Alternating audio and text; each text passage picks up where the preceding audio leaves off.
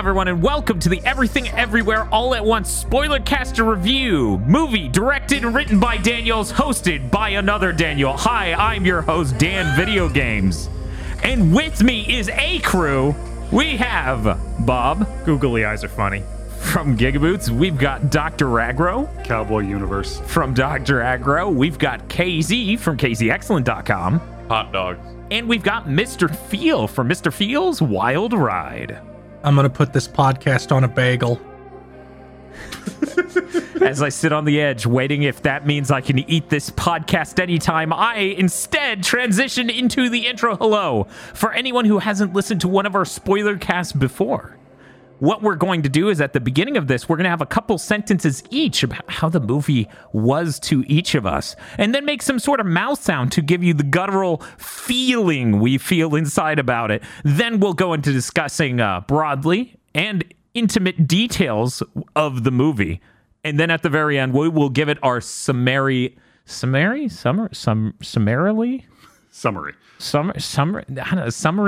though. Like that. That's I need an adjective form of that. It is. That is the adjective form. Summary is the adjective form of summary. Yes. You know, I was gonna edit this out, but now I'm not. I feel like we're all learning, so I'm gonna leave it in. I mean, you could say a summarized review. A summarized review with a score out of 10. Can you synopsisize this?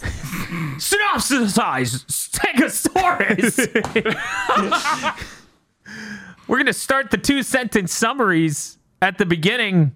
Let's go with Bob. Bob, what did you think of Everything Everywhere All at Once, the movie? It's at the same time like one of the most heartfelt, emotional movies I've ever seen, and hilarious. So I'm going to give it a whoa. Whoa. Okay, we move now to KZ Excellent. Yeah, it absolutely is like really, really solid in trying to convey the themes of what it's going for, and I think a lot of the editing and trying to make the everything work really well. I'm gonna give it a ooh. Okay, we now move to Dr. Aggro. When I first heard about this movie, I was like, oh, sweet, a Michelle Yeoh pick. And then I watched it, and James Hong was in it. I know. Yeah! It's a fucking surprise. And now we move to Mr. Feel. I really enjoyed this movie, and it might be the greatest comeback for an actor in history, with the husband in this movie being Short Round in Indiana Jones and the Temple of Doom. I don't think there's ever been a bigger comeback than this. I think he was also Data in The Goonies. Yes. And frankly, he deserves an Oscar for this movie. So I'm going to give it a ooh.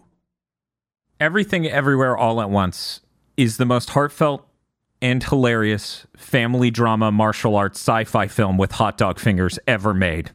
I'm going to give it a yeah! And with that out of the way, I guess I'm going to set a timer for 5 minutes for us to talk about this without getting into deep spoilers. Okay.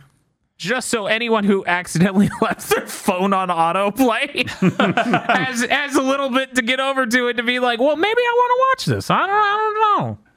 Yeah. What was it? James Hong? Is his name the actor you were talking about, Dr. Aggro? Yeah. From, what was it? Big Trouble in Little China? That is where most people will recognize him, yes. The inspiration for Raiden? Wait, who did he play in this? He's the grandfather! Oh my god. All right. Yeah. Everyone in this is amazing. Jamie Lee Curtis disappears into her role. Yeah, it's Ki Huy absurd. Kwan is amazing as the father, as Waymond. His performance is perfect in every scene. I did not pick up on the fact that was Jamie Lee Curtis. I know! What? Dude, I went a whole viewing of the movie, and then when we hit credits, I'm like, wait, what? And then I watched it again. I'm like, God, she's just disappearing into this character. It's so good. The best part is that outfit she's wearing in the movie, Deidre.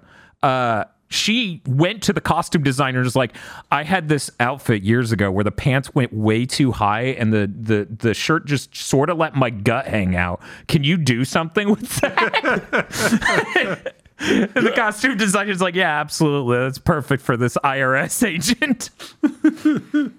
This movie has some actual really incredible action, like martial arts and stuff, but it doesn't do it all that often. It is surprising to me that it fires on the level it does for so many different aspects of itself, right? That it is so emotionally resonant and clear in its message, but then transitions to being completely hilarious and random. Worth noting, the writers on this, which are the directors, the writer-director couple, Dan Kwan and Daniel Scheinert. They were working on the script for years and years, and then the second season of Rick and Morty comes out, and they're like, "Oh no!" I think they were like, I had to stop watching Rick and Morty while we were working on this because I was getting upset. They also said that about Spider-Verse. I think, like, God damn it, everybody's gonna lap us on this. Oh no! Yeah, it was really funny hearing that's how they felt about that. And it's like, dude, you did such an amazing job. You came out the same year as, and like, I enjoyed this film, but I think this is an obvious shortcoming of it. The Doctor Strange multiverse movie, where I feel like you hit on the multiverse concept so much better than that even remotely tried to. Mm-hmm. Yeah, it's funny how multiverses just happen to be happening in all of these different series. Yes. Yeah, like at the exact same time.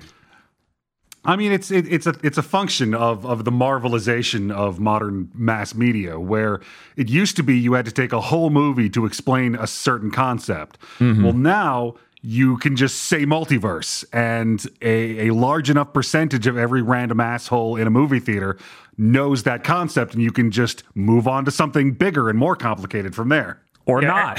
Everyone on Earth has already seen the movie The One.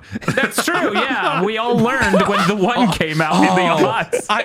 I really need to watch that again. That movie's good. Oh, hell yeah, you need to watch that again. That's not going to compare favorably to this, but... Hey, Quan, Short Round Data, he was also in The One. What? Was he really? No way. What? God damn it. No, you're lying. That's what IMDb is telling me. Wikipedia. Excuse me. There's... One moment. Okay, he was the stunt coordinator on it. Okay. Yeah, because he quit. Yeah. He quit acting for a long time, and I think he only came out of acting retirement to do this. Yeah, he was working as a stunt coordinator and choreographer for years in between.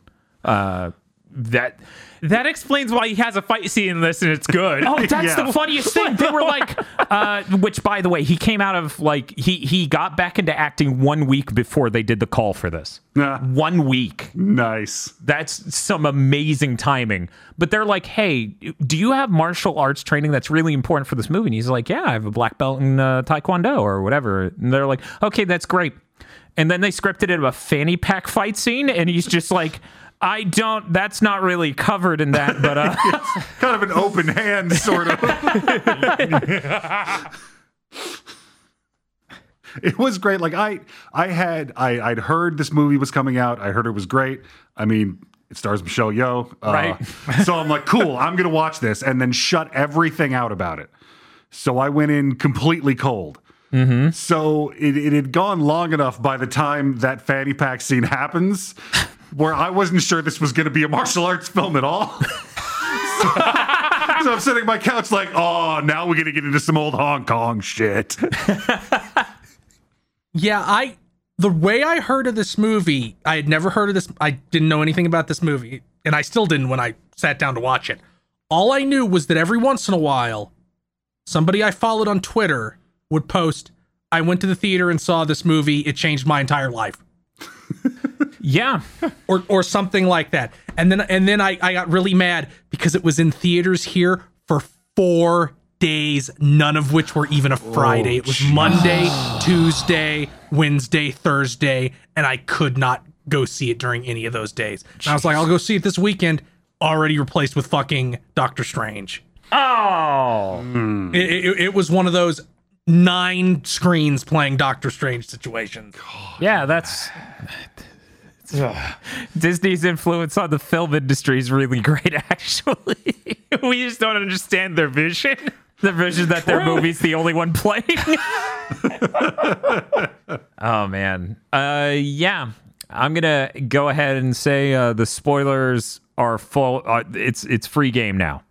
Anyone who wants to say anything about this movie, go right ahead. I'm going to start with the description of Jobu Tupaki as being literally the lyrics from the song, this is the story of a girl who cried a river and drowned the whole world. And then 10 minutes later in the movie, that song's playing super quietly in the background. Gave me a stroke! I was like, that song resonates very deeply with the weird, depressed story of the main character, Evelyn, here. But I didn't even catch the lyrical reference in the earlier part describing Jobu Tupaki, but it is literally word for word the lyrics of that song. And they were like one of the things on Wikipedia is like, by the way, the original creator of the song made different versions for that movie. And I'm like, wait, how many times is it in there? So that's the Easter egg now, I guess. I need to go back and watch again and again. My God, this movie's fucking good with its comedy. Like, it's also a little distressing how this movie seems to posit like I love that when they're doing multiverse based on human choice thing, whatever, that they posit that there are nearby universes that are more similar, and you branch out as you get farther and farther from your home universe. And we seem to be in this like local cluster group of universes surrounded by a shell of Kids in the Hall sketches. Always waiting to seep into our reality. It's really good when Gong Gong, he sits there and he's like, everyone get to your launching pads or whatever. And everyone just starts doing the most insane shit in the room all at once. Dude, like one of the guys goes into the corner and starts photocopying his ass. No scene in a movie will ever be as distressing as that scene where they're fighting in the IRS office. And they keep doing weird things to like shunt into these other parallel universes and gain the skills from it. Yes.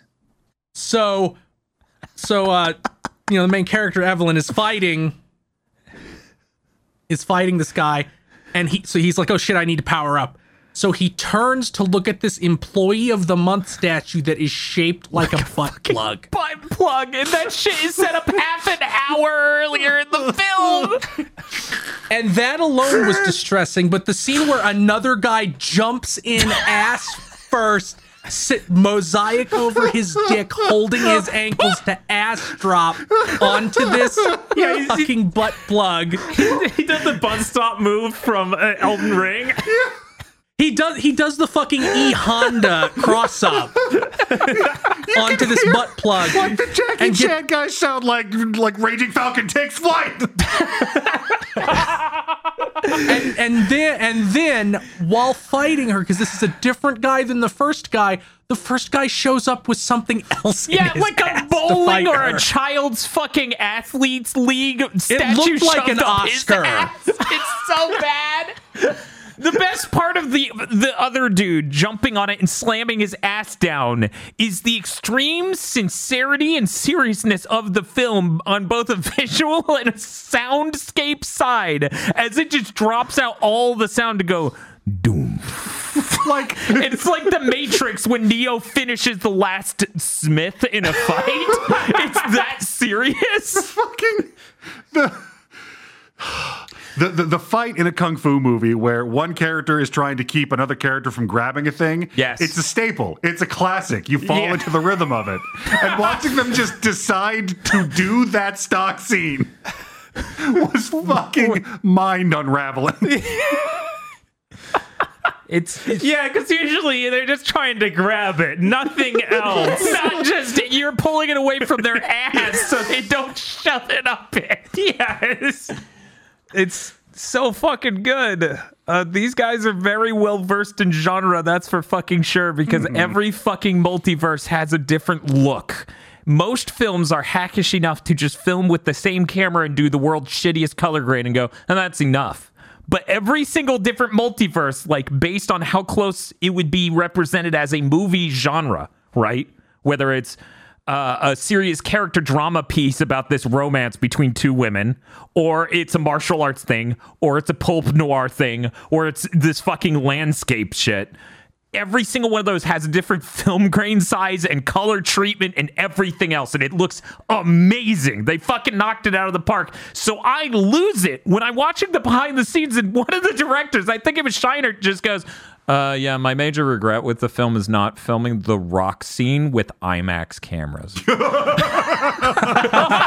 Yeah, you immediately get that, Yeah. Right. I'm like, fair enough. Time lapse on an IMAX must be expensive or something. I fucking God. With how much Americans hate to read, it was really brave to not have them speak in the Rock universe. Mm-hmm. To just have it be text. Yeah. And there's a couple screenshots from that scene that I want as a wallpaper now. Yeah. This is the weirdest and like smart and confidently bizarre. Well, I was going to say a wide release movie, but from certain recent reporting, maybe not that wide.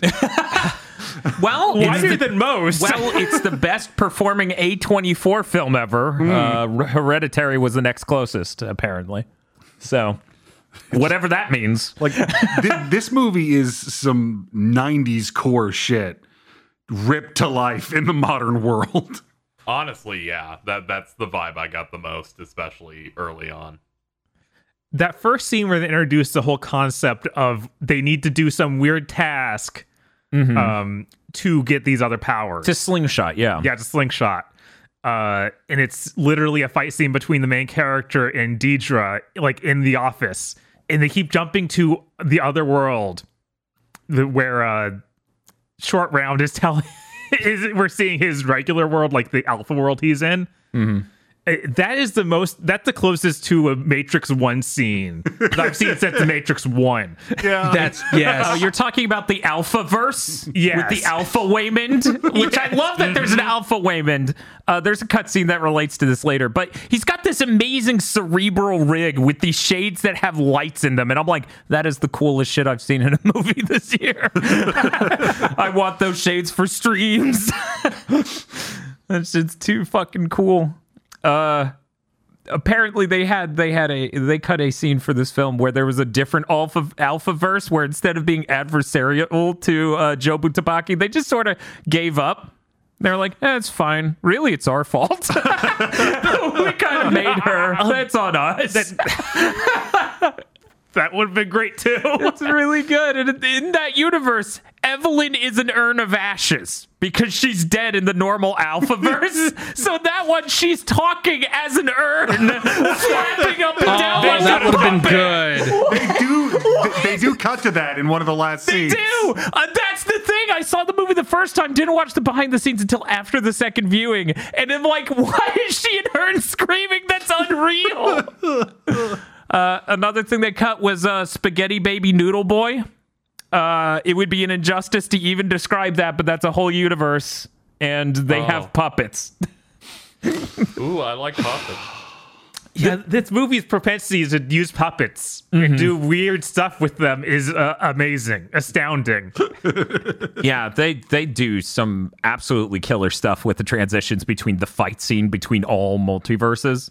Like when it cuts to the pinata thems after they were drawings and all sorts of other shit. Oh, yeah. One of my favorite bits in this whole film is the Raccoonitude. Raccacoonie. That's it. I spent days being like, I can't tweet about Raccacoonie. Yeah. It would ruin it for people who haven't seen the movie. It is the funniest shit in the world. What do you mean it's voiced by Randy Newman? Yeah. What? Okay, all right. Raccacoonie's amazing. The realization that it wasn't just a dumb bit of haha, they don't know what that movie is. Yeah, that was some Yes. straight up like Berenstain Bears mind horror. Yeah, the introduction being Evelyn just trying to describe it to her family, and they're like, "Oh, you mean Ratatouille?" That's so funny that you messed that up. And it's like, well, she probably already had that universe seep in. You're right. So she's already losing it a bit. The fact that it exists is unfucking real. God, that is symptomatic of how smart this movie is. Like, most products will do, like, oh, we're going to do, alternate realities, and all of them are going to be different only in ways that are emotionally meaningful to the main cast, because I'm a hack piece of shit and I think that's how multiverse works. Just like time travel. Yeah. But this one, it fucking takes its core concept and has actual consequences from it. Like, there's some fucked up shit out there. The fact that they had the 2001 ape scene where the hot dog finger apes slaughter the articulated finger apes. Yes.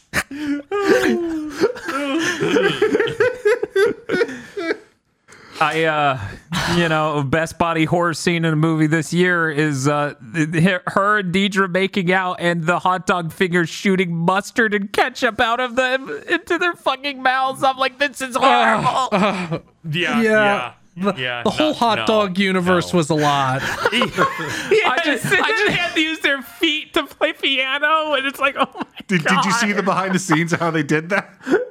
Yeah, that rig is weird. I was terrified that it was like somebody's actual feet, but no, they're just foot-shaped gloves. What? They have a foot-shaped glove and then something going into the glove to fill it out more? I need to watch these behind the scenes. Good Lord. Yeah, so do I.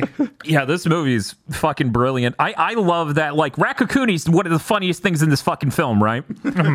But it still has an emotional core to that universe, because after she reveals him to be a hack who's being piloted by Raccacoonie as a chef, he loses it. He's like, you took everything from me. Yes. Raccacoonie's the only one who understood. Raccacoonie being taken out in a cage by the police is one of the funniest things I've ever seen. Right? Because you know what? After everything that's happened, if we found a talking animal, we would have it arrested. That is how that would go. Yes. Yeah, 100%. That really is the Ratatouille if it was real. They do that with all the universes. Even the hot dog universe has the emotional depths that you would expect from the rest of this movie. Like, it's insane, but it's also really funny because the opening shot of the hot dog universe is her looking at what was, like, I assume some, like, Asian drama romance film that was playing in the laundromat, but now they have the hot dog fingers. And as she's watching it play out and still try to be romantic with the spurting of ketchup and mustard, she's just like, what in the world? And then Deidre walks up with her hot dog fingers and she screams, and then looks at her hands and she screams at her hands and runs off. And it's absolutely hilarious in a void, right? And that would be good enough on its own. But this film has that emotional core of that entire universe, right? Like, there's an emotional point to that entire universe. And none of it revolves around a main character, like, as Agro was saying. It's not all... In this universe, main character gets this happy end or less happy end. It really is more about other, Deidre in that universe and other emotional things there. I really love how every universe of this has a brilliant joke and an idea. Yeah, like a lot of them are gags, but they are the movie treats every joke it does with these universes as whole ideas. Like, they drop that line in the Rock universe where they're like, yeah, this is a universe where the Earth never sustained life. Most of them are like this. Yeah. Like, shit. Yeah. I also really appreciate how this idea comes back to the core theme and idea of the movie. The movie's about dealing with, say, depression, or, more important to focus on nihilism. It's also partially about having ADHD, apparently. Yeah, he said as he wrote the character, he realized that he had undiagnosed ADHD, and then the main character is definitely suffering from that in this. But, like, the core stab of the movie is about empathy, right? And being empathetic to Deidre. and all these other characters. That's why the fight scene at the end, the major fight scene, isn't about devastating and owning all these people. It's about trying to make them whole through understanding them and trying to help. I really love that about this film, and I love everything else about it. Like, it's all summarized in the everything bagel, right? The fact that it's a dumb fucking joke, but it is also oblivion. It is really refreshing to see a considered, a produced, a mainstream media product take a look at the notion that if there's an infinite number of universes and everything is different everywhere else, then nothing we do has really any intrinsic large-scale meaning. And them to not just turn around at the end and go, oh, yeah, but love or some shit. Everything, no, you're valid and everything means everything. No, the actual thing at the end of the movie, she was like, nothing matters. And her mom's like, yeah, you want to go do stuff? if nothing matters, you can do whatever you want. Yeah. Right, exactly. Like, they literally say, do you want to sing the fucking broken karaoke machine? And she's like, sure, nothing matters. It's like literally this meme. The indifferent cruelty of the universe when the indomitable human spirit walks into the room.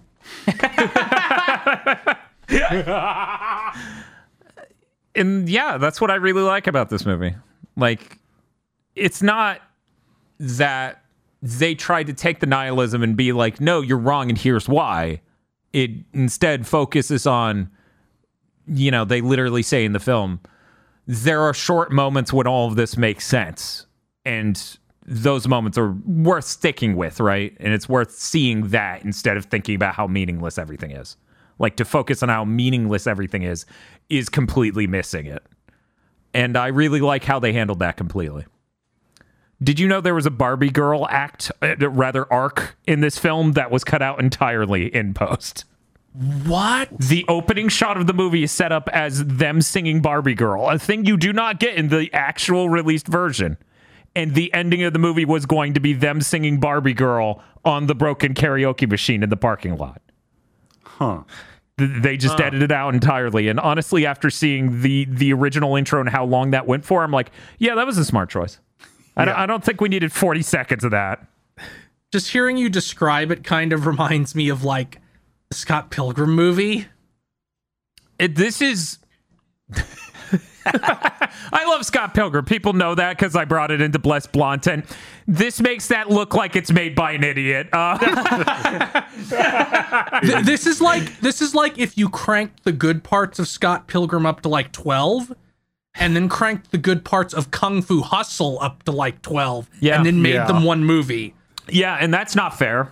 Like, I remember thinking in the middle of this, like, God, there's a whole demographic of people out there who are going to be lucky enough for this to be their big first smart new idea movie in their life. Like, they're going to get to watch this when they're like 13. Yeah. Good for them. You'd think after watching it twice in like a week and a half or 2 weeks, I'd be good. But I'm kind of like, I need at least a couple more trips. You need a couple more. Watching this movie was getting to the Jobu Tupaki's introduction was very funny because I instantly went, oh, this is what the display names of all those lesbians I know meant. This is why there was like 5 different Jobu Tupakis in my mentions all the time. I understand now. Oh my God.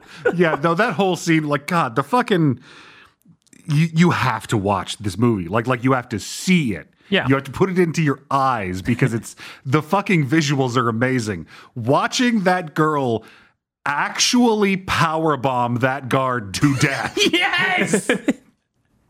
Just jumps on the shoulder. He teleports upside down. Yeah, we can describe it, but it's not the same. It's fucking brilliantly put together in a way that special effects just don't even try to nowadays, for the most part. Like, it's just amazing watching it play off. Like, describing it doesn't do anything for it.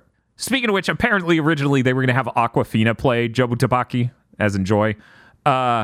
And I'm like, no, not a single change. I don't want to see any changes to this film. I don't want to imagine a different actress in that role. She was amazing. Another thing that I really liked about this movie, there is in one of the universe jumps, she gets the ability to do like a super kung fu move with her pinky. Yes.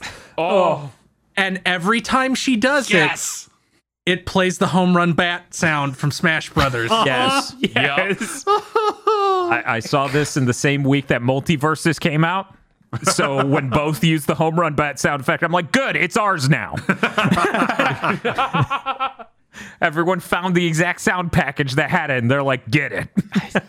Yeah, just seeing the extra muscle they put on the pinky for that effect was hilarious, but also horrible. I can't deal with it. I That realized I'm never going to be able to deal with that scene. yeah, I could not at any point enjoy that, unfortunately. I saw that thing in the behind the scenes. Yes. Yeah, it's actually a giant hand. It's fucking huge, and they have like a trigger they pull to inflate the muscle. Oh my And god. I can't even watch the behind the scenes without cringing at this hand that has the ultra Chad pinky muscle. Real effects and compositing, always better than CGI. Yeah. Yep. No, it's amazing how many things you get with filming a real thing that you cannot create in a computer. You just get that shit for free. I love how the alternate universe from which she pulls her kung fu abilities, it's not some universe where like she became, it's a universe where she's just fucking Michelle Yeoh. Yes. Yeah, I was a little disappointed that whole universe wasn't a universe where everyone knew kung fu, but it also just the universe of her being Michelle Yeoh They was actually pretty funny. spliced in footage of her at like red carpet events and stuff, like Yeah. old Yes. B-roll. It's really good. I really appreciated that universe being, no, she's a famous kung fu star. That's what she is here, obviously. Gets out of the limo with her fucking Sifu. I'm like, this is amazing. Yeah, apparently originally they were going to name the main character Michelle, and Michelle Yeoh's like, no. This is a different character. This isn't me. You need to name it differently. And they're like, okay.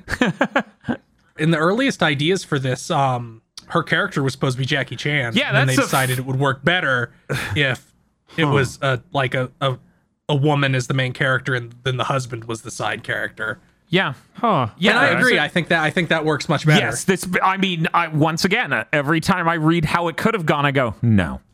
This was fucking amazing. I don't want any changes. I love Jackie Chan. Don't Yeah, I get love me Jackie Chan fucking also. wrong. As somebody who's watched well over 20 Jackie Chan films, I would have loved for this to have been a Jackie Chan film if you just described it to me as, would you like to see that but with Jackie Chan? But You get to do that for basically any movie, though. I'd want to watch it. that's true. Would you like to watch a movie in which Jackie Chan, yes. Let me pretty test much. this real quick on the most dire use case. One moment. I planted a bomb in your brain. Oh, this is not good. Oh, wow. Mission Impossible 3 is amazing now. Oh shit! One simple change. There's still Now time. imagining Crouching Tiger, Hidden Dragon, but with Jackie Chan instead of Michelle Yeoh. Not even showing you fat. It's a slightly different film. I'd still take it. You know, they had that Iron Chef dude in John Wick 4, but if it was Jackie Chan, There's so much great stuff in this movie, minor stuff that gets lost in like the greater flow of everything happening. Yeah, it's a very dense film. Where it's like one of the core like struggles of the movie is that Joy is a lesbian in the main character's home universe. And she like brings it up to Jobu Tupaki, and Jobu Tupaki's just like, all this is going on and you're still homophobic? Yeah, that's basically how that line goes, and it's so good. It's like you've seen it's like all confusion. of this, and your main hiccup is in this universe. I like girls. all right. And then she runs up like she's going to clothesline her and she starts screaming. Like Evelyn's like, wait. And then there's the very Jackie Chan scene where Waymond is beating those dudes' ass with the teddy bear satchel. Mm-hmm. And at one point stops to put rocks from an aquarium into it. Yes. It's really good. This movie really ramps up very naturally into just being insane. Yeah. So at a certain point in the third act, like we cut to a wide shot and, you know, there's like a whole bunch of people in the lobby and Waymond's making a speech. And I go, holy shit, we're still in this IRS building. Yeah. What the fuck? Yeah. No, I was floored that this was a film that had just rented a huge fucking space and filmed the goddamn movie there, because you so rarely see that nowadays, and it works perfectly in this film. $25 million budget. Really? Holy shit. Jesus. They did an amazing job for 25 mil. That's that money back feeling. Yes, that's true. That is a fact. We haven't even addressed the fact that Deidre, the IRS inspector, who is also a major character, is fucking Jamie Lee Curtis. Yeah, she just disappeared into that character perfectly. She's the most amazing piece of shit. She's busting their balls over all these receipts, and she goes, let me explain something to you. You don't get one of these statues. Points to the butt plug without seeing a lot of bullshit. I was like, oh, that's a neat little visual dig at the IRS. 15 minutes later. I honestly was like, I was worried from moment one of seeing that, but I didn't know why. Not for another half hour. Threat level red. But she just disappears into this character perfectly and plays her so many different ways in the different universes that feel very whole and genuine. It's amazing. I'm serious when I say she just disappeared into that character in a way where it was kind of nuts for me to go, wait, that was Jamie Lee. All right. If you say so. One of the funniest moments in the movie, and this doesn't connect to anything on an emotional core level, but I love this exchange so much. There's the moment right after Jobu leaves Joy's body. Joy in the normal universe is herself again. Waymond is normal Waymond again. And they go to hide in this office along with Gong Gong. And that's the grandfather. And, Gong Gong's like, hey, you have to kill Joy. How are you going to defeat her, Jobu Tupaki, in every universe if you can't kill her in one? And ultimately, Evelyn decides not to. But the moment she decides not to, Gong Gong, who in this universe can't speak English at all, just starts going, this is not okay. We're shutting this down now, and pulls out a gun. And Joy just goes, when did he learn how to speak English so well? And Waymond's like, whoa, family meeting. And I love that moment. It is incredible how James Hong pulls that off and how everyone else reacts. And this is the perfect cast. This movie's perfect. Like, that moment is so hilarious when you see it play out. I think it should be noted, like, Waymond played by the Short Round. Mm-hmm. When I heard that was one of the first things I heard about this movie. I did not expect him to have the exact same voice he did when he was 10. Like, I was just like, this is it. This guy sounds like he did when he played in Goonies. So the best part is he does that in the main universe. But when you cut to like him in the cool universe where he's courting, actress Michelle Yeoh, right? The Blade Runner universe. Yes, the Blade Runner universe. He's like cool and collected and not high pitched at all. It's really amazing. We finished watching this film. My girlfriend Tosh, I tell her, yeah, that was the guy who played a Short Round in Indiana Jones. This is his first role since then. And she goes, that explains his voice. Like, he's just doing that voice. And it was so high pitched that she didn't know why he was that high pitched. I was like, yeah, it's perfect. Waymond is so well executed by him. On a related note, everyone's outfits are also perfect. I really love the costume designer on this. Mm-hmm. They do the behind the scenes and you see her outfit and you go, hell yeah, you're the costume designer on this movie. How could you not be? It's really good. The director, I believe, talking about her is just like, she's really into boomer chic. So she sets up the main character with this perfect vest outfit that just is so Evelyn. And everyone else, like Jobu's outfits in every universe are amazing. I love her in the Alphaverse where she has the crazy green fuzzy spokes, like weird spike shit sticking out of her as she menacingly walks down the road in what I like to think of as the music video universe. They also had her in a prison for one shot, just beating people to death with what I think was a hammer or an axe. Once again, the looks per universe, they nail that. Usually that is the exact type of thing where it's like it digs at me when it doesn't look amazing, but they nail it so well in this. One thing also with the the way you've got a slate of actors, just switching between different character setups is, and this is also something I'm really pleased to finally see in a wide release film in this country, is you've got characters who speak Chinese code switching while they're at home back and forth. Yes, and that's so natural and organic. Like it's so realistic too. It's and they even have that extra layer of Joy isn't good at Chinese at all. Yeah, it was. I was like, oh, it's so good. For reference sake, this is the costume designer on this film. Well, there you go. Awesome. I wish I had the behind the scenes clip of exactly what she was wearing there because it was even better. I loved it. But yeah, I'm not, it is 2022. I'm not programmed anymore to expect a film to come out that is this good. Yeah. So when it does, I'm kind of flabbergasted as my primary emotion. Right. Like I think me and you finished watching that one night and we just kind of didn't say anything about it because it was like, what do you even say? It was just too good. Yeah. Yeah. So I'm just silently watching the credits and we both know, of course, there's no after the credits thing. We're just watching it because the movie's over and we're processing. It's just like, man.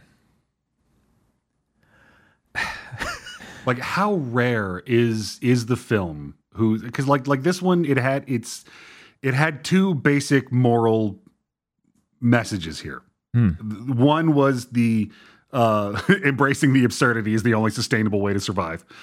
And also, like, how rare is the piece of media whose message is to be kind that doesn't come off as saccharine? Yeah. Or just fake or like beatitudinal. When Waymond makes his declaration that being kind is a conscious strategic choice. Yeah. I'm just like, holy shit, you're doing it. You're making an actual consistently logical moral point in a movie. What's happening?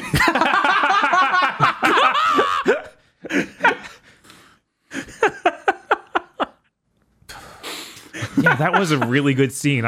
It was incredible, yeah. Yeah, it's so that many. fucking meme you see posted everywhere. In a world where you can be anything, be kind. I've said it a couple of times, but his performance in that scene and throughout this movie is great. And it's really telling and funny that every time you check any of these actors' like Wikipedia pages right now, they all end with, and they were in Everything Everywhere All at Once, which was critically received very well. I'm like, no, every one of these actors is incredible in this. But on the message of having a consistent moral concept and messaging it in a way that's not saccharine. You don't think any of the Marvel movies have done that, or the characters do? The movies do not. Yeah, that's a good way to put it. I'm gonna tell you right now, whoever you were rooting for in Civil War, you were wrong. But Bucky.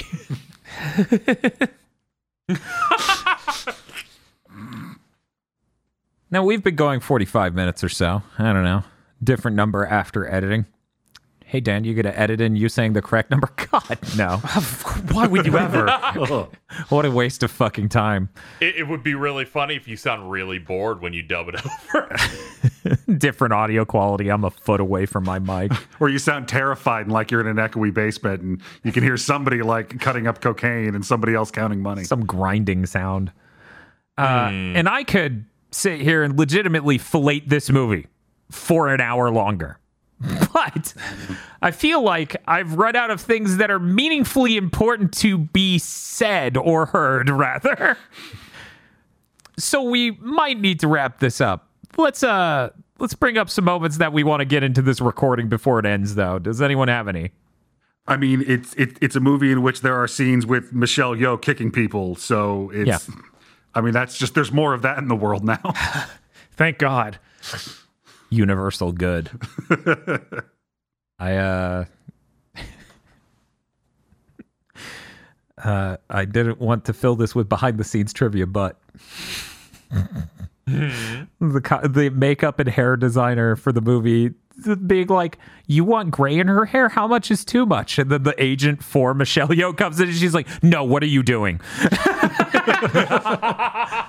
Why are you making her look horrible?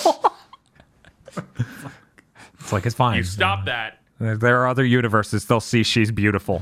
So you'd be surprised how much of that behind the scenes is dedicated to. We had to make the beautiful Michelle Yeoh look very tired and old. They did a pretty good job because I almost forgot. She is the literal embodiment of exhaustion when she's playing Evelyn. Mm-hmm.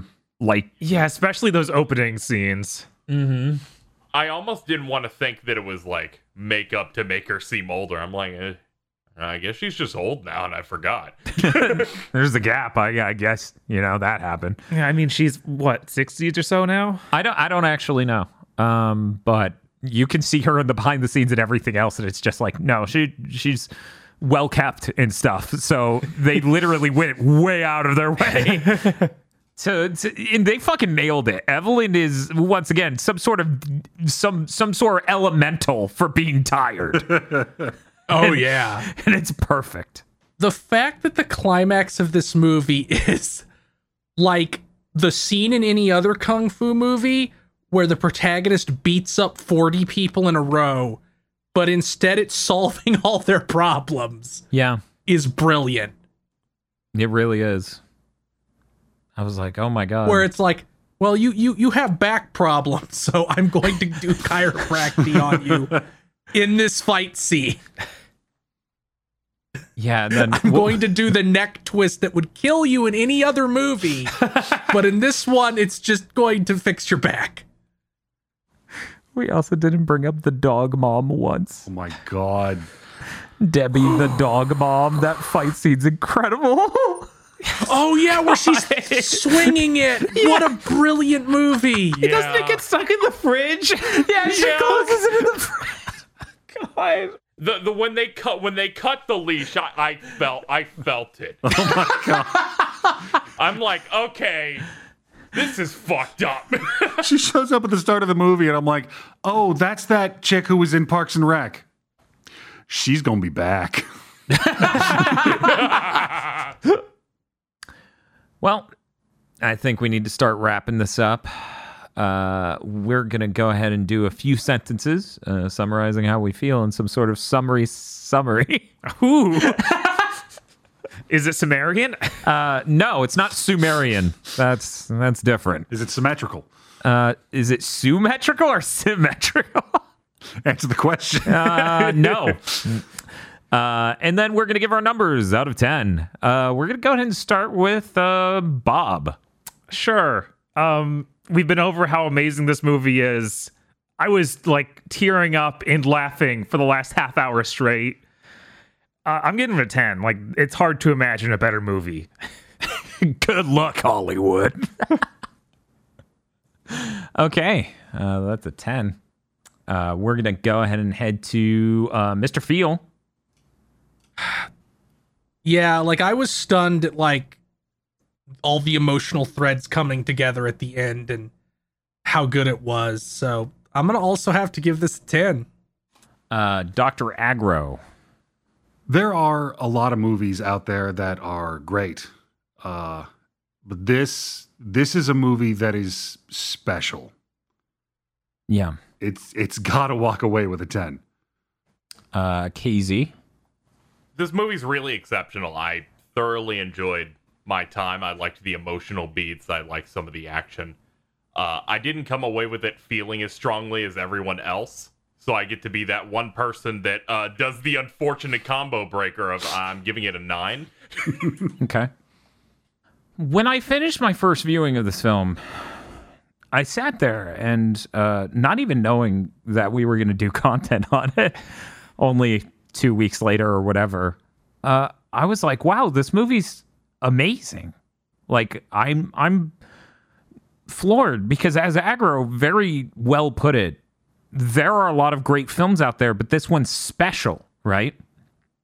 And being great, amazing even, but also being special is very, very rare. This film held up so well on a second viewing. It was so engaging and interesting in completely new ways on a second viewing that I'm sitting there anticipating additional viewings past that. And it really does reside in a very special place for me and as a film, because I don't expect anything else to come and outdo this movie at what it is ever. I'm going to have to give it a 10. It was an amazing experience. I could not have remotely expected, even with all the hype, for it to be this good. That gives the total score 49 and the average 9.8. Now that we've gotten out of that part of the podcast, we now get to...